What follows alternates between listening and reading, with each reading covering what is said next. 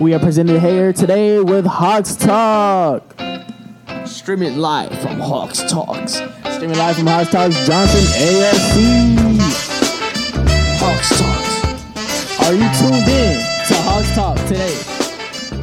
It's a good day to listen to HAWKS Talk. Hello, today my name is Braxton, and I'm here with HAWKS Talks at Johnson Learning Center. I have my friend with me, Agathon. And we have a special guest with us. Please state your name and where you're from.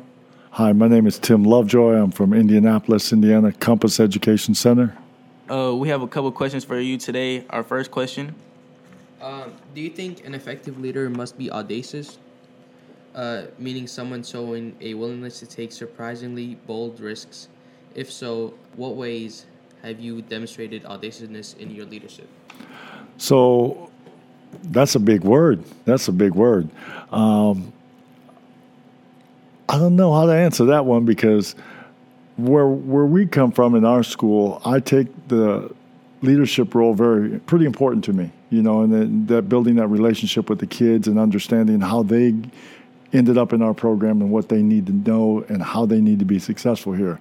So to say, yeah, I can be audacious.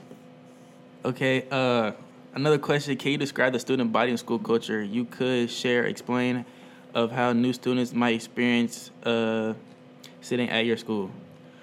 The school culture for us is different. When I talk to your principal, Mr. Franklin, it's the words that people always think of as alternative school or those kids, and you're in the school with those kids. So changing the culture of our building and the thoughts that people have when they say they're going to that school, we try to make our building the most caring in the district. Our district has about 16,000 students, but our school, we serve students from both the high schools, Southport and Perry. Our cornerstones are caring, compassion, conviction, and courage. So we want our kids to understand that we care about them. They have to be convicted to be there. Not convicted from the courts, but convicted to have that personality to fight through why they're in the alternative school, why they're behind in their credits. If they don't have the courage to change their behaviors of taking education a little bit more serious, we have to work on that. And then that compassion we have to have for them to understand their life and where they're coming from. So our culture is a little bit different like that.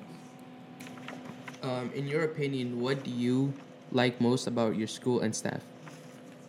So the premises of our school, what I like is that we can be ourselves there. As the leader, I get to be me all day. I'm a hands-on principal, and I tell the kids that when they get there, I'm going to be involved in your life, and once you're in my building, you become in my life, and I'm putting my hands in your pockets. I want them kids to know that when they're in our program, I'm going to be instrumental in their lives. I can't protect them outside, but I can protect them in the building. So when our kids know that something's going wrong, they're calling me, and they're asking me to come get them when they miss the bus, or they're asking me to take them home when they can't get home. But our teachers have to be invested in our kids' lives, too. It's important for the educators to be part of these kids' lives all the time. So that's one of the best parts about us is we're involved in our kids' lives daily. What we have for you is what academic and social programs are available at your school, and which ones do you think are beneficial for students? Academic-wise, our kids that come to us are credit deficient. That means they're behind. I have seniors that will come into us. For example, after Christmas this year, they're coming in and they may have only 25 credits and they need 40 to graduate. Well, we can get them 12 more. We can get them closer. So our academics parts, we have the math, English, science, social studies like you folks have here at the Johnson Learning Center. In our school, we have those. Our social programs, we don't have a lot of social classes like this. We don't have that luxury like you folks do. Ours are more that credit recovery. So I really like the fact that we can help our kids gain their credits and get ready to graduate, though. Okay, and what advice would you give for students here at Johnson Learning Center? You have to learn to take advantage of the things that people are giving you.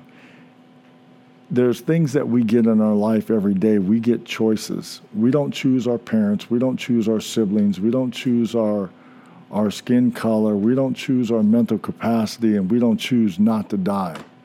Everything else we do is choices. So when I talk to kids, even kids here, you have choices, in talking with one of the young folks that are helping me understand things, they make choices to get involved in things that they don't think about the consequences. And everything that we do is a consequence, has a consequence, whether it's good or bad. So my advice is take advantage of the opportunities that Johnson Learning Center has given you.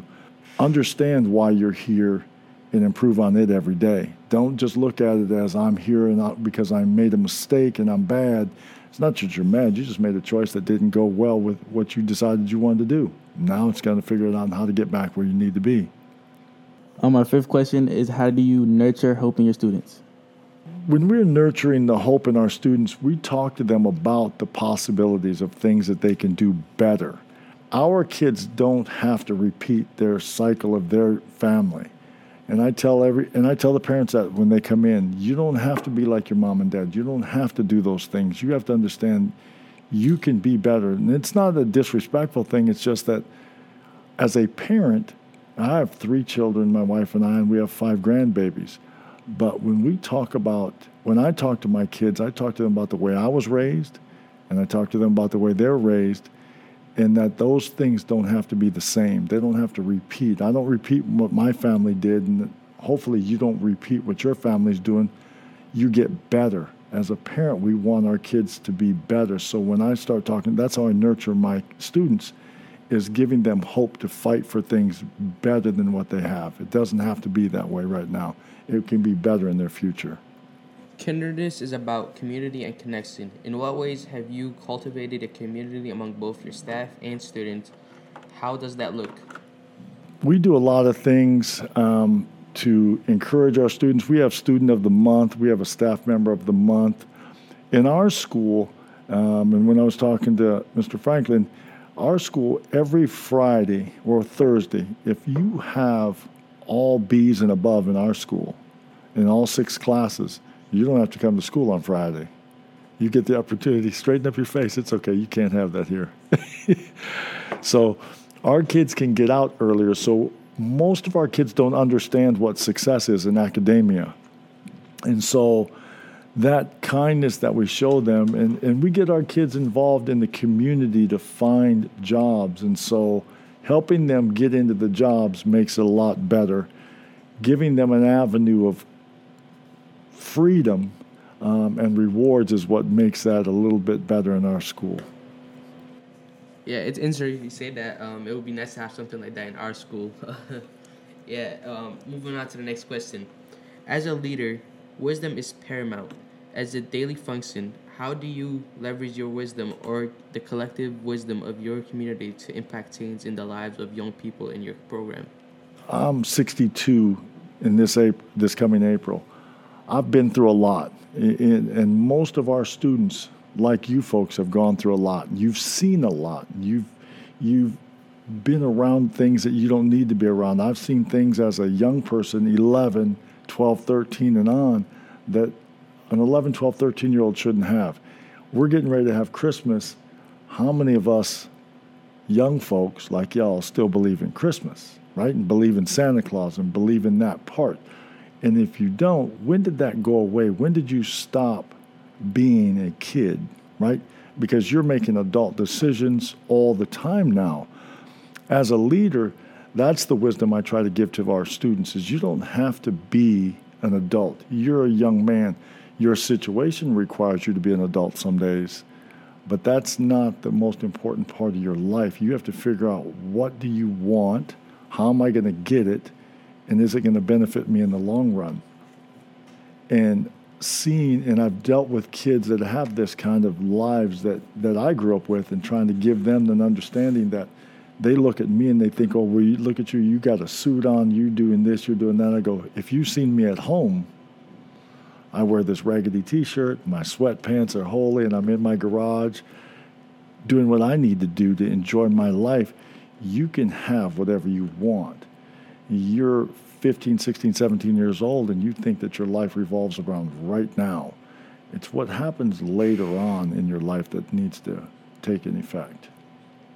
I'd like to respond to what you said when, as a kid, like when we realized like Christmas ain't the same, basically.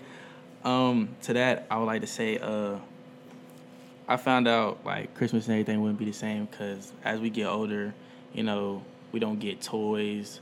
We just like now, like you see, if you got toys as a kid, you'd be happy. But if you got like socks, clothes, you'd be like, you didn't want that. You didn't want that nowadays. So now it's like we get older, we want clothes, shoes, and that's about it, and some money or something. And as we get older, our roles change in life. Like as we start getting jobs, as we start trying to figure out what we want to do after high school or anything. And I realized the roles for me and where I really act like a kid anymore changed when I like basically say like not too long ago I lost my father, and like now I realize I ain't got that father figure in my life anymore. But you know, I still remember the things he told me, things he said to me to keep me on track. I want to say I feel the type of way, but like, you know, he probably wouldn't want me in here right now, or he would have told me like, why would you do it and everything. But it's just something that happened, and I'm guessing, you know, he probably looking at me right now that at least you doing better, you know. And that's what I would like to say about that. And our last question, question 9, is beginning a leader of youth and optimal goals is to prepare young people for success living beyond the classroom. What is one success story that your students make you seem most proud? I want to go back to your statement about Christmas, and then I'll come back to this question, okay? Understanding, I lost my dad, so in 2008, I lost my grandmother who raised us because my mom used to leave us all the time. So in 2008, I lose my grandmother. In 2009, I lose my father. And in 2010, I lose my mother. The things growing up that you see and you're so right on the Christmas thing, right? When we were younger, getting the toys and seeing Santa Claus and writing the letter, Easter Bunny, the Tooth Fairy, all those things, those are great. As we get older, right, I didn't have my first job until I was 16, 17. So, and then I got fired after 2 weeks. You guys have to work now because of the circumstances you're in and losing your father and helping out at home. I get those because that was me also, even though my father was home. You got to understand, when you start to grow, but the choices you're going to make, how are those choices impacting your life? Not today, but tomorrow and the next day. Those are the things that we want to start thinking about. It isn't about Christmas. It's about celebrating that time of family. My dad's been gone for a long time, and I miss my father immensely, right? But the things he taught me make me a better man. My wife's father taught me a lot of things when I moved to Hawaii, because I lived in Hawaii for 20 years. You come to Hawaii, I'll teach you some new things, and we go there. But back to your question, sorry. Being a leader of the youth, it's my goal to help our students in my building be better in their lives. If I can give them that wisdom, if I can give them that opportunity, if I can show them a better path, a different road to be on, right, then I've done my job. But my job doesn't end when you graduate. When my kids moved out of our house and started their own lives, I'm still a parent, and they still have to rely on us. When you leave this school, you're going back to your home school, potentially, because you can't stay here. In our building, in our school, if you came into my school as a junior because of a fight, I would encourage you to stay and graduate. You wouldn't have to go back to your home school and be in that mix anymore.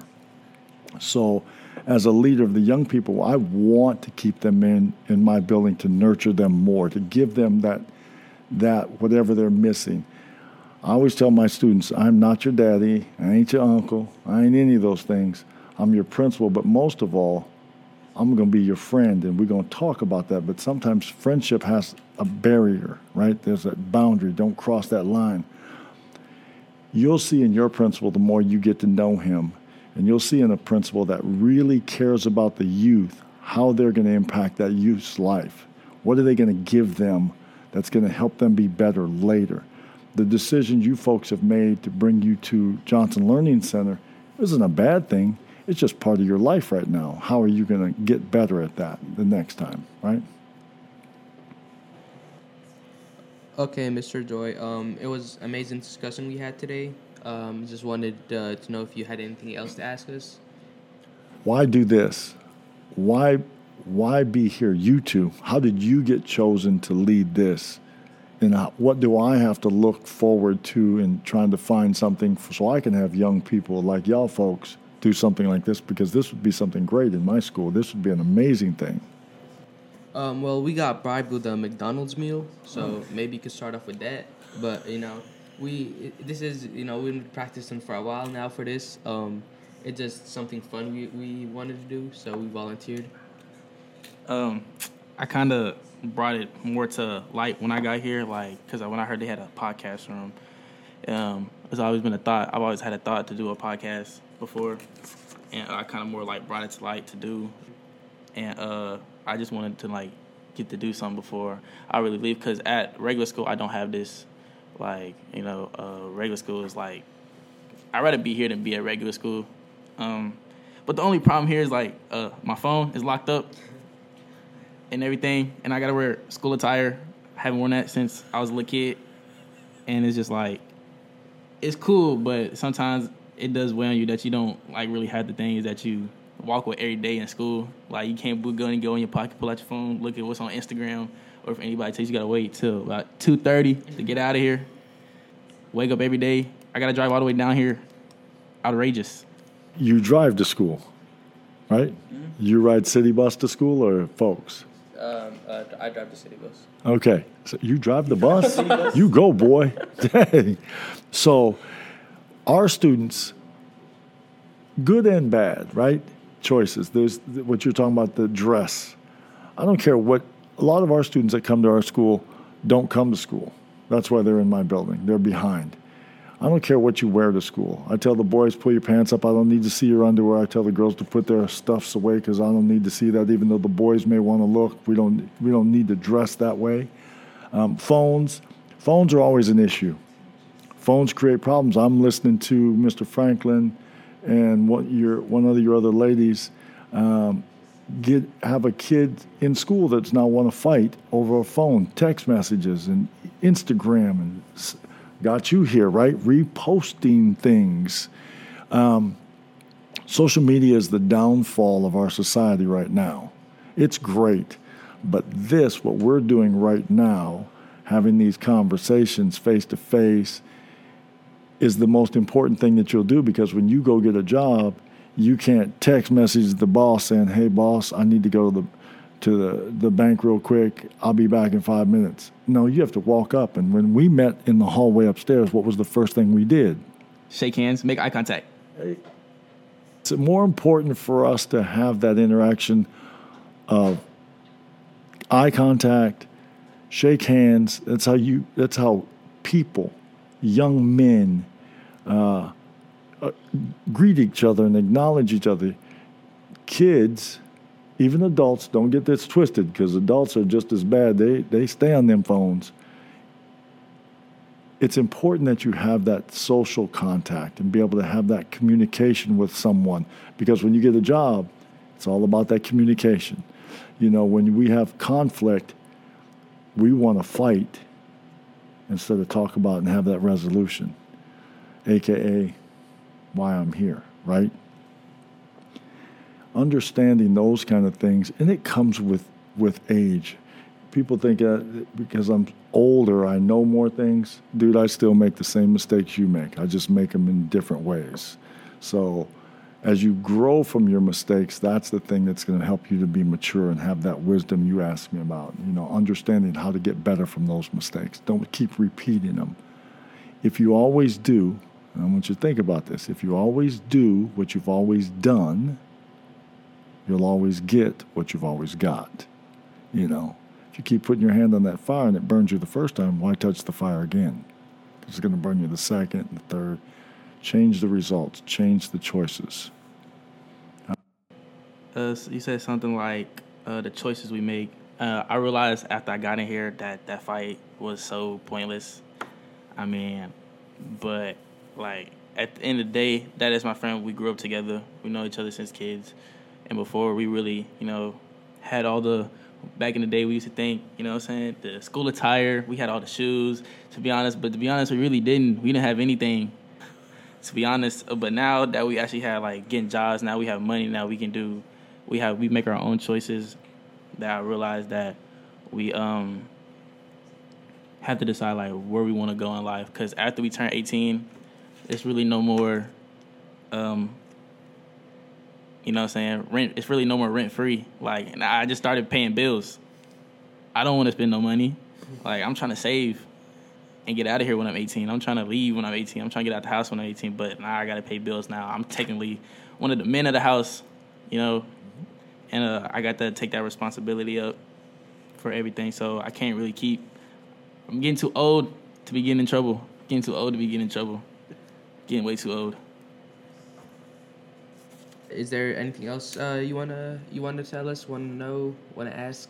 To say thanks for this opportunity. You young men did well, and again, I appreciate the time. It's a great visit for us to come from Indianapolis to learn more about this program and understand it. And I'm going to take some of this stuff back home with me, and I'll start a new podcast. And maybe you come to Indy, you can be on my show. I'm here to end it off. My name is Braxton. Agathon with the HAWKS Talks. And I'm Lovejoy from Indianapolis. I would like to end here with HAWKS Talks. Thank you for tuning in and have a great day. At Johnson Alternative School, that is to be mindful, be inspired, and be better. That's what we want our kids to embrace each and every day.